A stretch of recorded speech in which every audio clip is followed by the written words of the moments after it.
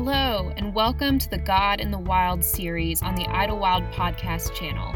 God in the Wild explores the faith journeys of members of our community at Idlewild Presbyterian Church and how they see God at work in their lives. I am Elizabeth Doolin, and I hope you enjoy this episode.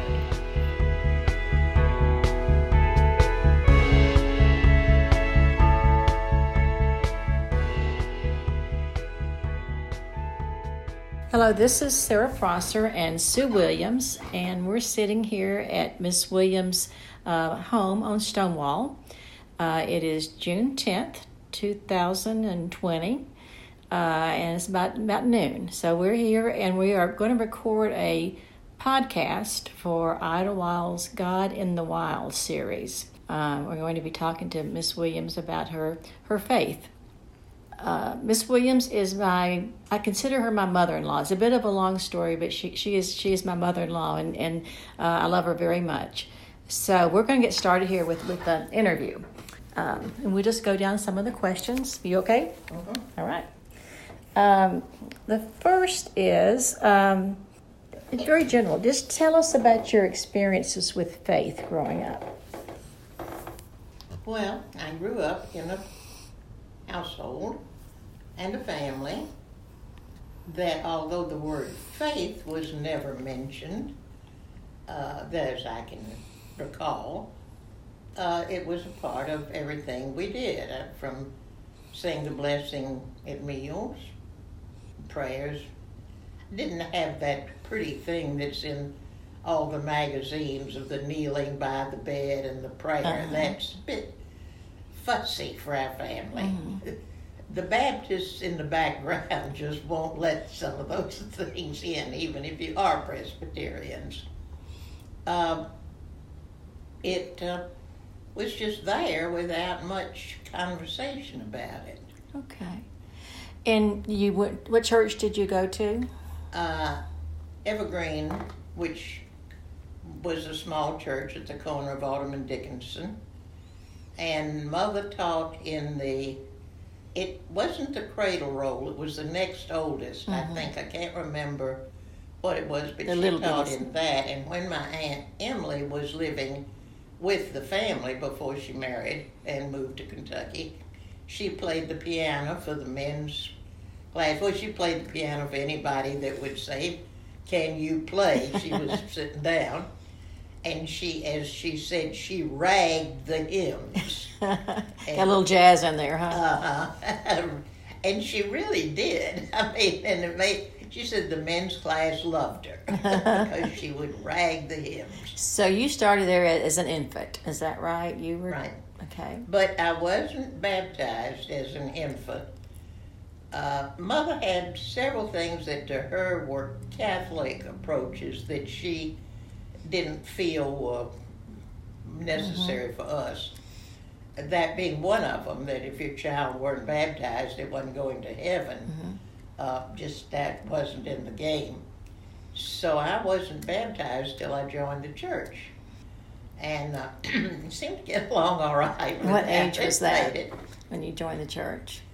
What age was that when you joined the church? I'd say that I was in my early teens. I finally called the preacher, Dr. Millard, mm-hmm. whom we all loved, and I said, "This time I joined the church," and he said, "Well, how did we miss you, Sue?" You had to raise your hand, huh? And I thought, so I have a history of being missed or dropped out or... like the song says, Mr. Cellophane. It happens. So I joined the church in the old church at the corner of Autumn and Dickinson before we built the newer, finer, bigger, better mm-hmm. one at the corner of University and Tutwiler. I guess that's Tutwiler. I think it is, yeah. Our church, as I have often, not often, but said, it's at the corner. It's at the corner of two dead-end streets. Oh, okay. All right. Did you said you prayed at meals. Did you all have any conversations about faith, or was it just something that you knew in your family? Were there discussions or?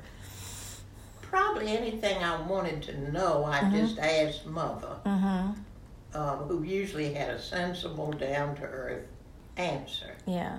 Daddy had solved his problem. He was a good, according to Mother, I guess, a good church-going boy, and had sung in the choir and had had enough church growing up that He felt that was enough. vital. And he spent Sunday morning in bed because he worked 6 days a week. That was his only rest.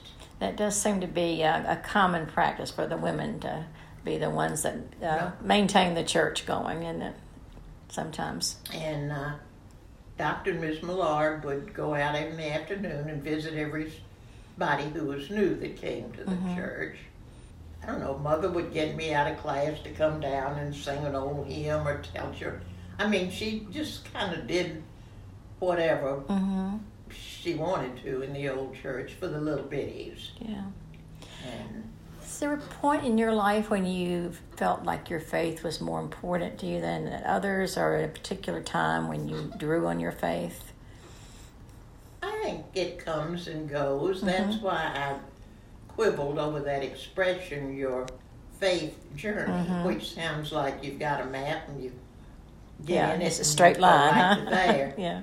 And I can't help but wonder what the young ones today are going to think of that when they get in a car and it drives them to wherever they put it. Just put heaven down and see That's what where you're it'll headed, do. So, because the journey is so erratic, you don't even know you're on it some of the time. I mean, the things you do, you don't have the foggiest idea of what's going to be the result, or the result is so far off of what you thought it was. I changed jobs a lot. Well, sometimes they were what I thought they were, and sometimes they weren't nowhere near it. Yeah. So then I went out and looked for another one.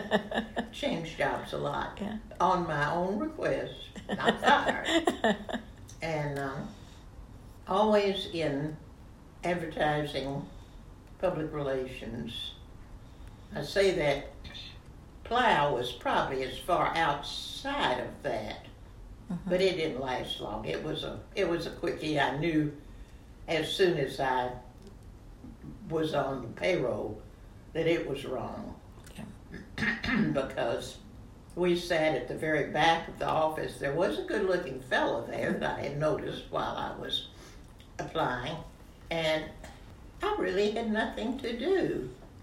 And they said, well, that's all right. You're going to put out the calendar for some 5 years down the line or something, and do all of them way away. I mean, so I sat under my desk for several days digging out the paper clips. So you just realized that wasn't for you. So you moved on, huh? I moved that was on. part of your job journey. And I don't know that faith had much to. Well, how do I know what faith had to do with it? Right, that's true. It encouraged me. Something encouraged me to move on, or it came up. That's why I say I can't tell you where faith stepped in. I think what I'm hearing you say is it's been such an integral part of your life that it's not a separate, distinct thing in your life. Is that fair? Yes, because I'd be praying about this or that, or and we took in the women's. I began in the women's work real early, as soon as I could, I guess. And we took studying the Bible very seriously. I took it seriously and made my Sunday school children, which I started Sunday school teacher probably in my early teens. I made them learn. They had to learn the catechism, so many questions, I love the little, may I tell a small joke? That, sure. This young little boy who had got caught stealing apples off the neighbor's tree. Little eyes looking up over the door thing at the desk at the judge, who says, now do you know right from wrong? And he says, yes, sir. And he said, and you know what about God? And he said, yes, sir, he's a spirit, infinite, eternal, and unchangeable in his wisdom, glory, power, and truth. The little boy said, the preacher says, I think you know, and you little Presbyterian, go sit down. He learned his lesson, huh? He had learned the first, but... Why did you think that was important? You said you took it seriously, you wanted your children to learn these things. Why did you think that was important? Why did I... I think it was important for the children to learn catechisms. And I wanted them to know what it meant. If we'd had a class or two and I thought it was dragging, I know, I would invite them all over here on a Saturday afternoon. We'd have something to eat. The house is big, had several downstairs rooms. They could pick out whatever partner they wanted to, and then they had to go and learn certain things, and they had to be able to come back to me and explain it. Then they could go home. And so the sooner they got down to work, the sooner they could go home. And it's amazing to me that I've had a letter from Flossie Quinn's daughter, Mary Lou, whom I taught. Mary Lou says, I remember when you taught us the Lord's Prayer and made us go through it line by line. And she is a grown woman now. Muchly grown. The history, there's some building now up at named for her. So, but it was. She's moved on, but she still remembers that, huh? Well, you also taught adults. Tell me about that. Well, I taught young people until we got into the 60s. And then I started getting one or two that were just too sassy that came in after class and said I was the worst teacher they'd ever had. I didn't teach it right. I mean, just up and down. Some of which was probably true, some of which was not. And I thought, I don't have to put up with this when there are other classes that want me, that I can do something with. And maybe some other teacher can handle y'all. So at that point, I'd been doing the Bible study and the women's work anyway, so I just switched over to teaching adults. Although I love the 6th grade. Did you? that was the perfect grade before they got too sassy, huh? Let's see. How has your understanding of faith and who God is evolved over time? Are there any changes from when you were faith and who God is? And who God is. From the time you were a young person to where you are now with your life experiences. And who God is. You know, I'm not really sure that it has. I think that goes in so early that the vision I have of God, who happens to be in the upper right-hand corner of the room I'm in when I'm praying, I think is really not too far off from when I was in my teens, at least. We were fortunate at Evergreen. We had a lot of classroom teachers who were also the Bible teachers at Rhodes. So you got a pretty... They couldn't be anything but what they were, so you pretty well might be getting Bible 1 for your Sunday school class. And and any question you had was no problem in their answering it. Maybe that's part of your desire when you were teaching children to make sure they understood the basics, because you knew that those basics were the things that have carried you through your life, through your 96 years of living. Right. Yes, I thought, to me, people laugh at memory teaching when out of style. Memorizing. To me, it's the basis for what does it mean. So the two had to go together or they weren't You had effective. to know the words first and then... And because once remembered, it's like that odd little word for husbandry dulls itself, and neither a borrower nor a lender be, for loan off loses both itself and friends, and borrowing dulls the edge of husbandry, which is part of Polonius' advice to Laertes in Hamlet.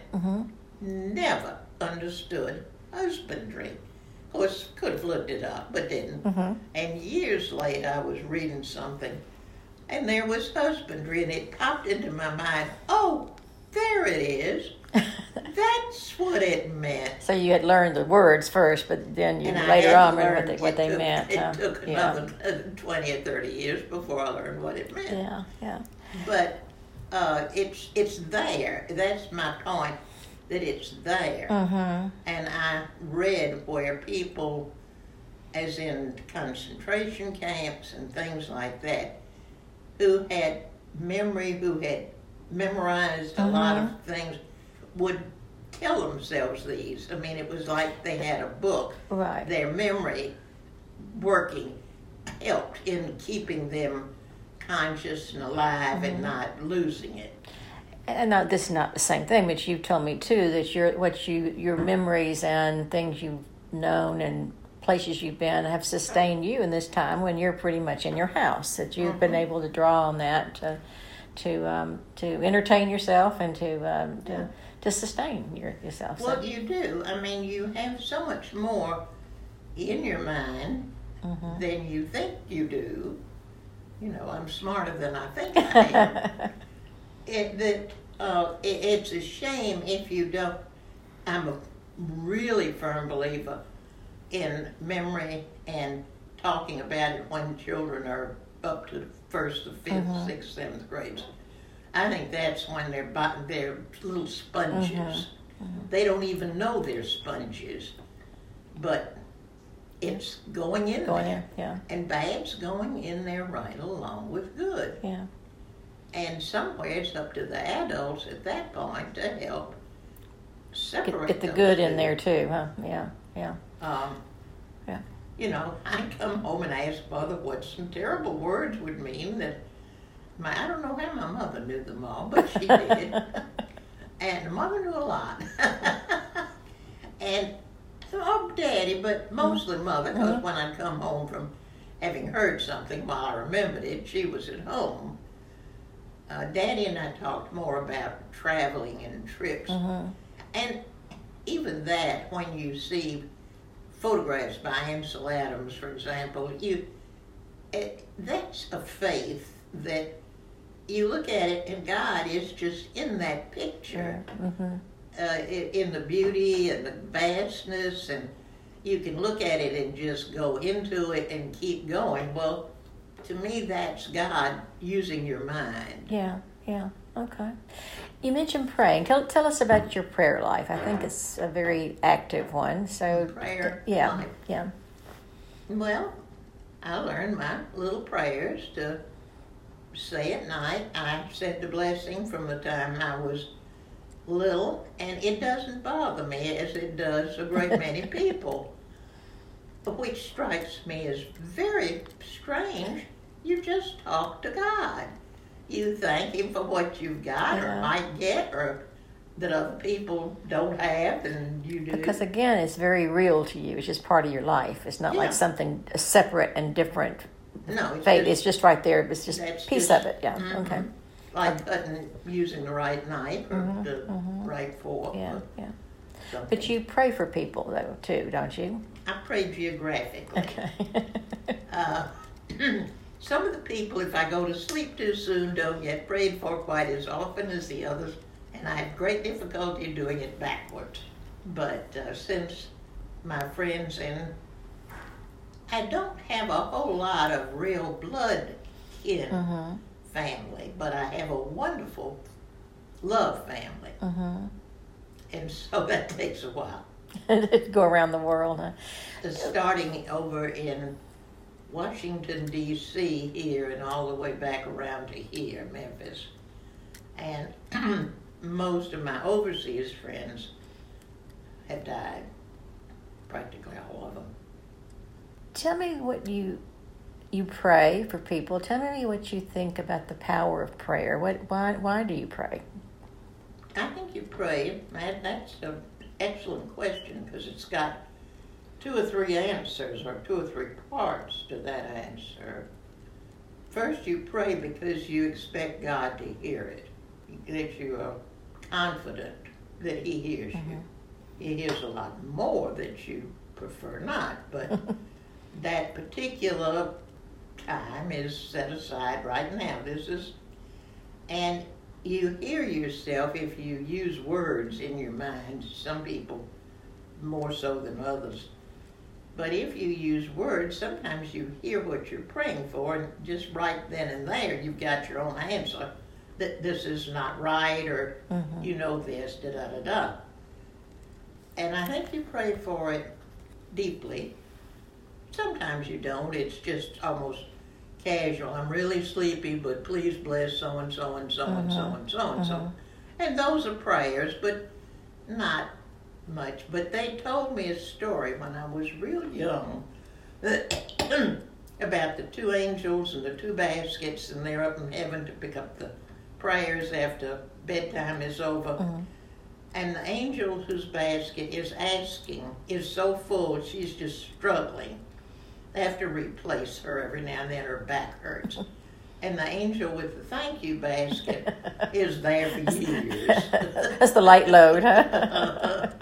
And I often literally see that, little angel leaning over the parapet, pulling up practically nothing. Yeah. And then I try to make an effort to say thank you, and then that passes by in a short time and go on. But I think it does. I've even stopped and talked about it. I can't get on the picture, but there was a woman at the Baptist hospital, Old Baptist, and she was coming down the steps crying, and some other woman stopped to comfort her, and I kind of went up to see what we could do. And I know we were talking to her about to go ahead and pray for what she wanted. If, she wanted her son or whoever was so sick. And she didn't know, it was like, can I? Of course anybody can. But I remember that this other woman and I came to her. I hadn't thought about that in ages, but we tried. And maybe it helped. Maybe it didn't. She hadn't thought up to do that. Is that you're saying? I don't know that she would could expect people. She wasn't aware that she was publicly making a spectacle of herself. Right, or needing help, obviously. Showing that she needed help. Yeah. And that people who were Christian came to help. Yeah. I still feel a little presumptuous when I say people who are Christian. It sounds like I'm being a little bit drawing a line. Exclusive. Yeah. And I don't feel too much that way. And you were married to Robert for 20-something years. 18 years, okay. I know you told me when y'all first got married, or before you got married, you talked about tithing and that was really important to you and always had been, and wanted to make sure that was part of your married life. Were there other things about faith you talked about in your marriage, or that is important to you? Or I'm sure we must have, because he was in the war so long that we had to talk about that sometime. I don't remember anything strongly. But he went to church with you to Evergreen. We went back and forth between Evergreen, and he went to Central Christian. Oh, okay. And he had a son who at that time was about 15, 14. And we kind of tried to decide where would be a good place for Bob, and he decided that I knew more of the families with the children, that I would be better for Bob at Evergreen than he could be. He traveled a good deal than he would be for Central, because he didn't know him. Okay. And I was just bringing things I remember you telling me. There was a particular verse you said it was very important to you, and it after Robert died and you came back home and you were coming into a house alone, which was unusual for you because you've always had people here. Growing up, the house has been full and you were alone. And you said there was a particular psalm, I think, that was comforting to you that came to your mind when that happened as you were walking in alone to your house? Do you remember? It was, I'm with you and you're going out and you're coming in. Yeah. And when that one came to me, Yeah. whether I found it in reading or whether I remembered it, I don't know. I don't know how. But God was with you. Because that was the point. point. Yeah. And that I wasn't by myself. Right. And it just lifted a cloud that could have smashed me right down to the ground because I hadn't ever been by myself. Yeah. I You always had somebody here, huh? Who was working with me, and she couldn't stay home when her mother and father were gone. She came over and stayed here. Yeah. When I moved over and I slept with Mom and she got my bed and we all moved around. Yeah. But she couldn't. Mm-hmm. And someone whose name I won't mention, but their family did not like her to stay home if her husband was out of town. So she would get me to come and stay with her. Oh, I've got some with me, Mom. And had Mama known who it was, I might have been in some working trouble, shall we say. But anyway, that was comforting to you at that time in your life. It has been then and continues to be. Well, let's move on. Just a couple more questions. We're going over a little bit here. Idlewild. What first drew you to Idlewild, and what keeps you here? What first drew me would be the fact that you, the whole Prosser family, at that time, your son Nathan was growing up, was still in there, and daughter Jennifer and her young family, they were there, so the whole family were there. It made sense. And some of the things I think you've enjoyed with Idlewild, since you have been in your house, a bulletin coming every week has been a very welcome thing for you, I think. The flowers coming every week. The flowers have been, they have quit now because of the pandemic, right. But yes, that has been a real pleasure. And I they had never asked me before, but maybe Ann Apple. Anyway, somebody called and asked me if I'd like to have communion. I said yes, because I hadn't had communion since I had to come home and stay. And they came, but they've never called or never come back. Well, the pandemic kind of happened pretty much after that. I guess it did. Yeah. And see, my life is so much like everybody's with the pandemic that I kind of forget what a change it makes for people. And that's the next question really is, how has the pandemic impacted your life? And it's probably not much for you, right? Right. It's everybody else that it's impacted. Because you're here. And I'm here. I can sit on my front porch. I can walk around in my yard and people come to see me. All right, let's go to the last two questions. One is, where do you see Christ at work in your life at this time? I'm here. You're here, okay. I mean, for some reason, I feel like I'm a failure at this point because I'm not sure that I'm doing any of his work of being, I don't know what he wants me to do. I haven't found a place at Idlewild that I felt I was really contributing. I mean, I give them my money every month, but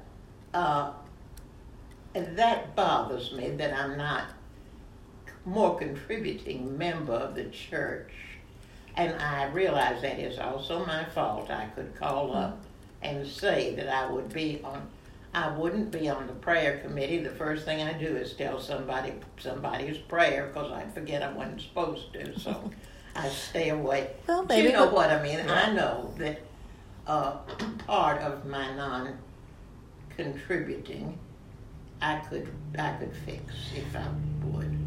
But maybe you also can look at the people that are coming into your life here that you're saying you didn't have a lot of blood relatives, but you have people that come in. Gloria, all the people that are in your life right now that are... and we have Gloria being black and being with me a long time. We have talks about the church. She's one of about 14 children, and I'm a single. And also, I will just ask her, is this a black thing or a white thing? And then we'll discuss why, or we don't know why. As far as not contributing, maybe you're not seeing all the ways that you do contribute. Oh, so, well, I had never thought that I really contributed to her.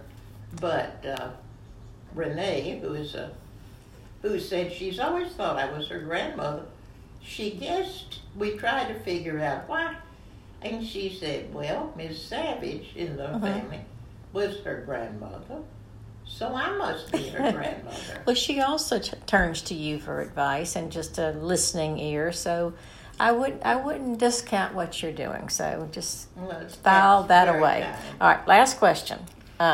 If you were stuck on a deserted island, what 3 things would you want with you? I thought about it. Okay. And the first one would be my Robert. Yeah, okay. You would have to have him, huh? If I had him, then I think we could manage being an architect. Your husband. And a landscape architect, both by degree. We'd have a house, even if built by our hands, and So Robert. And my Robert, and then I'd take one of those desalining machines. Oh, because you get water. Fresh water. Okay. And then the third one, I had read the questions, and I had a lot of. The third one was hard, but I finally settled on one of the flashlights that shoots about 2 miles. One of these laser ones, because that would hit off low-lying clouds, and some plane as well as boats might see you, and rescue you. Okay, if by then all right. we wanted to leave. So you spend a little time sitting here on this couch thinking about this. Right, very, very clearly. Okay. All right. Well, I think we're just right at the exact time. We're getting on the dot here. So, and I think we've answered all the questions. Thank you very much. I enjoyed it. Thank you for including me. All righty. Bye-bye.